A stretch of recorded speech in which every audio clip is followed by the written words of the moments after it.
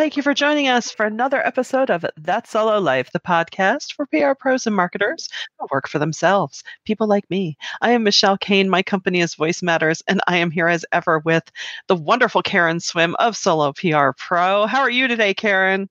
I am doing great, Michelle. Thank you. Good. How are you? I'm doing well, thanks. Yeah. We're climbing out of the pandemic. Event season has come charging back, and I'm just trying not to get stampeded by it all. So it's all good. Yeah, I feel like I'm stuck halfway between what was and what is to be in some ways, and the craziness of summer, and Yeah. really And this is a slow, quiet season where you get to pick up some new skills and do a few things and check stuff off the list. And I'm still having to do all those things amidst, the busyness as everyone is. So it's definitely a different summer. It sure is. Yeah. And it's funny. I was thinking of that this morning sometimes you just dive in on autopilot on whatever the work is. And I thought, no, this has been a season of choosing how I'm going to respond and a time to maybe set some new, I don't even know what I would call it, not parameters, but just to make sure that things are still working the way they should, So, but of course, that's not our topic, but we are off from time to time. Today, we're here to talk about good clients, bad behavior. We've all had those situations where, yeah. Oh my goodness, you've heard the stories. You get clients at 3 a.m. over things that really aren't warranting that, or gosh, I hope no one's getting texts at 3 a.m. for anything. But, this came up in our Solo PR Pro private Facebook group. And we thought, let's talk about this a bit on the podcast. Yeah, it's really interesting because we can sometimes mistakenly label a good client a bad client, but they're really just clients that can be turned around to be a great client. They can go from good to great with just a little bit of communication and coaching. And so some of the problem behaviors that, we identify, and please, if you are a company listening to this, we are not meaning to be disparaging to companies. No. This is just it. And as a business, you will completely understand this as well. And these are some things that you can apply to your own customer base. So when clients maybe take up unnecessary time, where there's wasted time, because as professionals, we always want to optimize our resources, and that includes our time and the client's use of our time. So it could be clients that are checking in way too frequently. Maybe they're just really nervous about a PR program. Maybe they've never embarked on a PR program before. Maybe their excitement and they're just a little overzealous. And so they're asking for constant updates. And that can become a problem behavior because it's taking you away from doing the actual work and from servicing your portfolio of clients. And so, those people that are maybe, sending you text messages and Slack messages and emails, and you're getting just a lot of incoming and a lot of questions that take away from you doing the job. So that could be an example of something that really can become problematic because it can drain your resources. Yeah. But it doesn't mean that they're a bad client. Right. I would say that even clients who perhaps are paying your bills slowly, a lot of times this place to start is by, and I try to do this at the start of engagement, ask about their billing processes so that you're clear on how they process invoices. Does someone else need to be added into your invoice? So maybe there is a specific contact in their accounting department. Maybe they outsource their accounting to a person. Get all of that understanding. Do they have certain days of the month that they process invoices? And that way, you don't have this miscommunication or frustration when you're sending invoices and they're taking longer than you expect it to get paid. And so, yes, slow paying clients can be a problem. Now, a client that is not paying you for, a month and they're late and it's consistent, that is a problem. And that could be a bad client. Sometimes that means that they're having financial issues. But you need to, the way to determine all of these things is by identifying what the exact problem is and having a conversation, right? Yeah. I mean, and I think it even speaks to, and sometimes we don't think of this, we're just so excited to start working, but to really create a process at onboarding to address all of these things. And it's not going to be one size fits all necessarily as far as check-ins and contacts, but two main themes as I was thinking about this episode are, communication, laying the groundwork, and managing expectations. So, meet with the client, say, hey, great, thanks for signing this letter of agreement. We're during our kickoff meeting, we're going to talk about, with this project, you're going to need weekly updates, or with this project, it'll be just a monthly activities report. We'll check in along the way if there's anything we need. We'll send you, I'm just thinking again, because I'm in event mode, we'll send you photos from the event, after they happen, blah, blah, blah. In the moments you can see, oh, here's the booth. It's all set up. It looks great.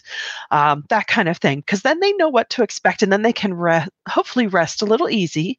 And, if it's a brand new client, you're always going to have, some back and forth till they really get to know you. I mean, they've trusted you enough to hand this work to you, but they still don't know if you're going to deliver, right? So you can expect a little bit of that, and I think that's key. And I'm sure there's a ton of resources at soloprpro.com that can help you on that way as well.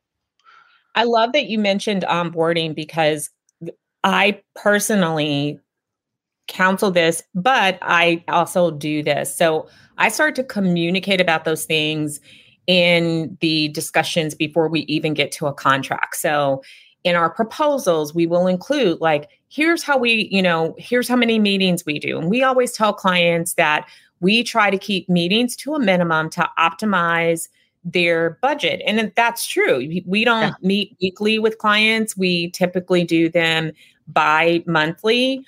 But your schedule may be a little bit different, and we keep our meetings to half an hour. That doesn't mean that there won't ever be the need for an additional meeting, if we have something going on and we need to get together to talk about that. But we sort of set that expectation up the front. Like, don't expect to meet with us every week for an hour. That's not what we do.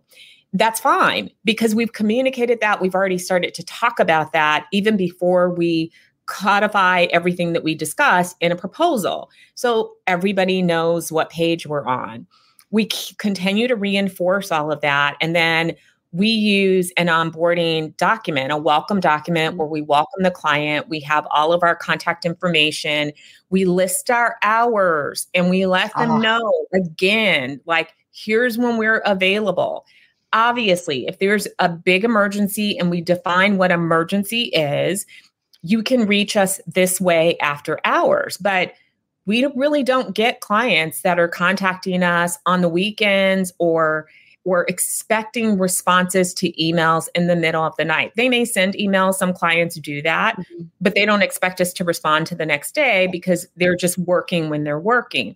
Right. So I think it is important to not only say it, but to document it. And if you're a Solo PR Pro Premium member, then there are onboarding documents and example booklets in the Pro Premium group. But for all of you, it's easy enough to create your own document. It doesn't have to be this designed piece that's super fancy. If you have those skill sets or have someone on your team, that's great.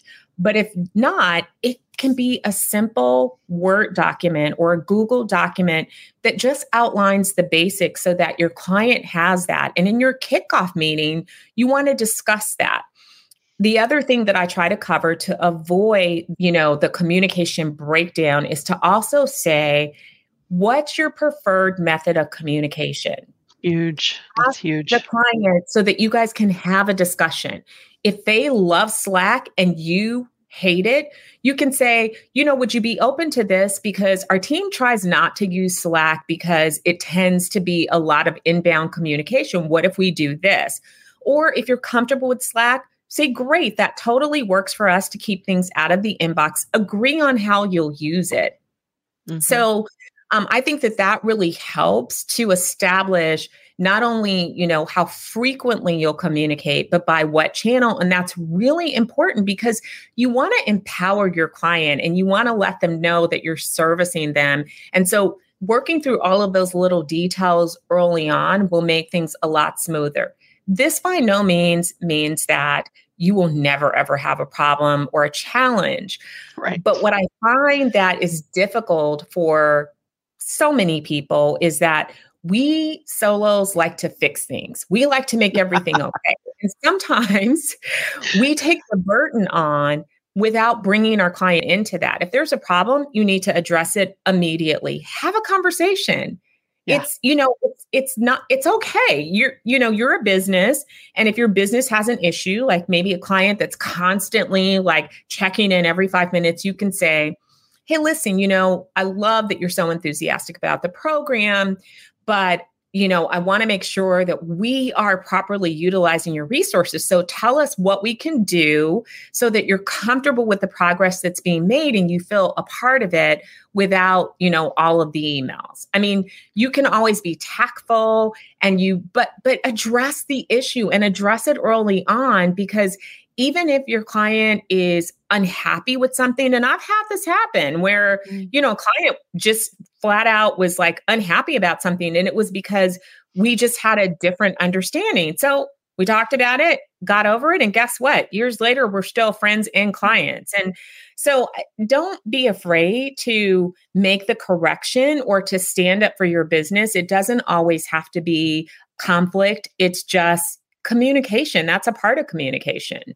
Yeah. Two things. I loved everything you said, but just the fact that you include part of this in your proposal stage. I love that. Yeah. That way, it helps them to know what's coming, and it also helps us to remain accountable to ourselves, because I think sometimes, even though we are our own business, sometimes you can slip into that, I don't want to say employer-employee dynamic, but just because, I might not have the building and the office park and this, that, or the other, you might think that you're not on equal footing, but you are.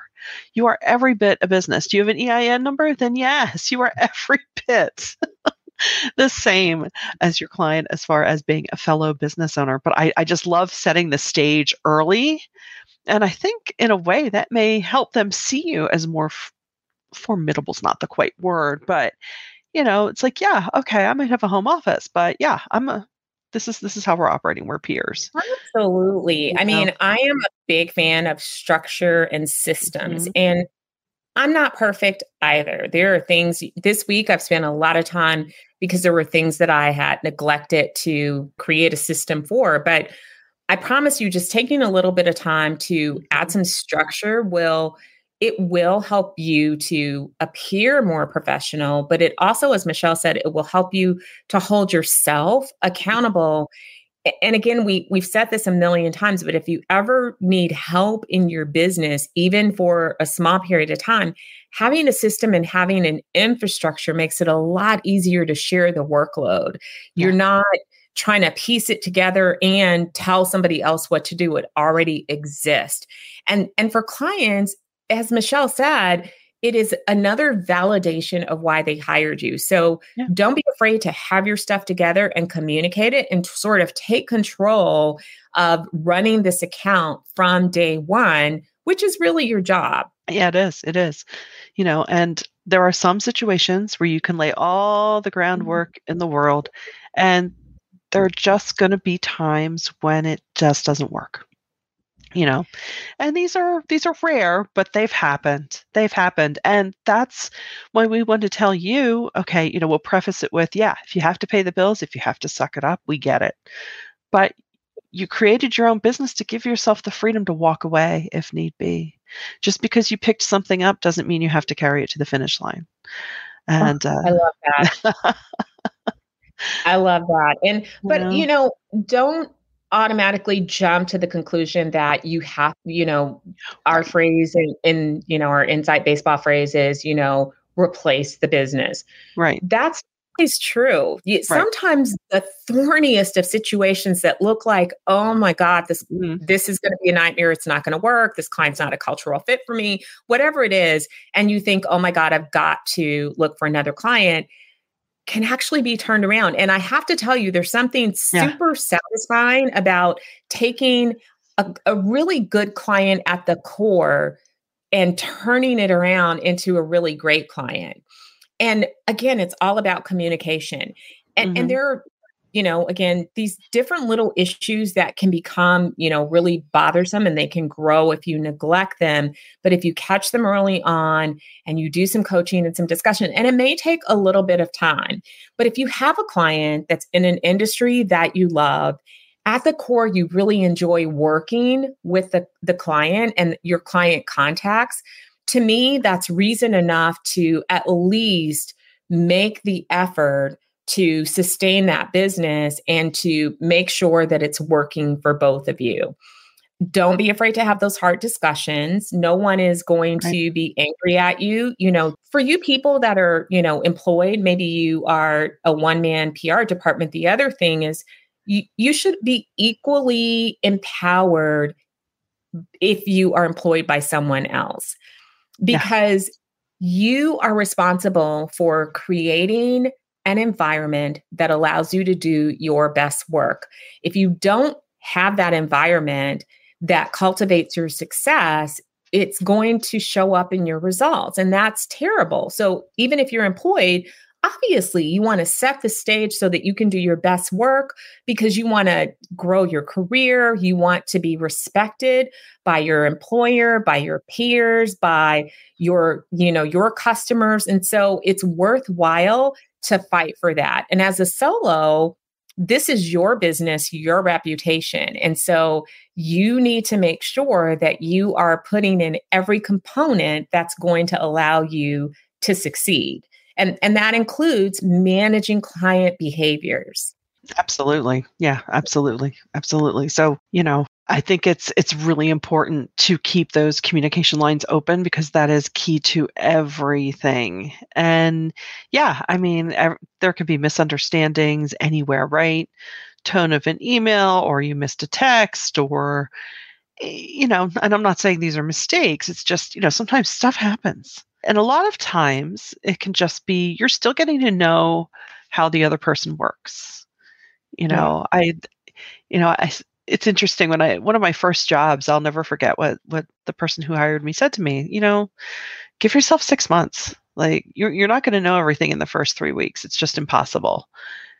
Because even though you are your own company and you're working for yourself, you are entering a new culture. I mean, that's kind of what makes doing this fun is that Yeah. we get to experience different companies' cultures. And, don't have to always stick around, but we get to have the fun of experiencing it. So, give yourself time and also because you're not in there every day as an employee, it may take a little longer.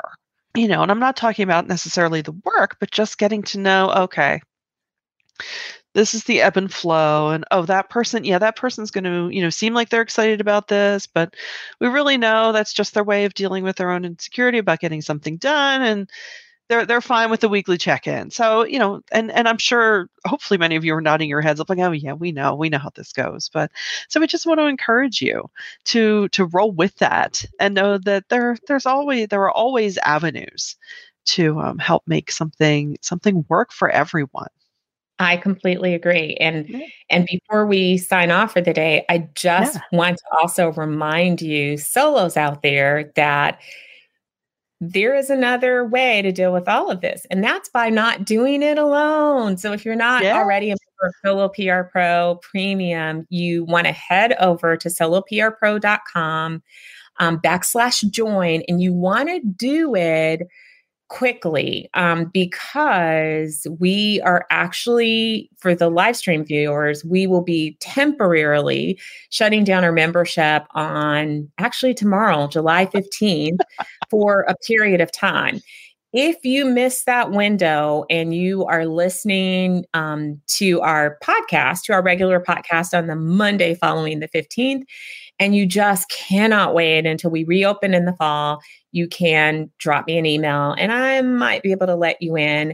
But for the rest of you, you can also, go to soloprpro.com, sign up for our newsletter, and you will get early notification of the reopening, but you'll still get resources and the benefit of our community. Our premium members, this is exactly the kind of discussions that we have in our private Facebook group. And it sometimes helps, like we know the right thing to do, but maybe we need to just do a gut check on, where our thinking is, or maybe we need some language. Sometimes you're just in a moment and you're like, oh, okay, yeah. What would you say in the situation? So you get ideas about how to approach it, and you don't have to do this stuff by yourself. So I would encourage you to become a Solo PR Pro premium member if you're not, because it's well worth the membership just to have these fabulous people that you can turn to. Yeah, I agree. The membership is so worth it, for the group alone, not to mention all the resources. So if you've been thinking about it, I suggest, if you're watching the live stream, get in on it now, or up your email game to persuade Karen if you're listening to this on Monday. But the wait won't be too long and it'll be worth the wait. So until next time, we thank you so much for listening, and we'll see you next time on That's Solo Life.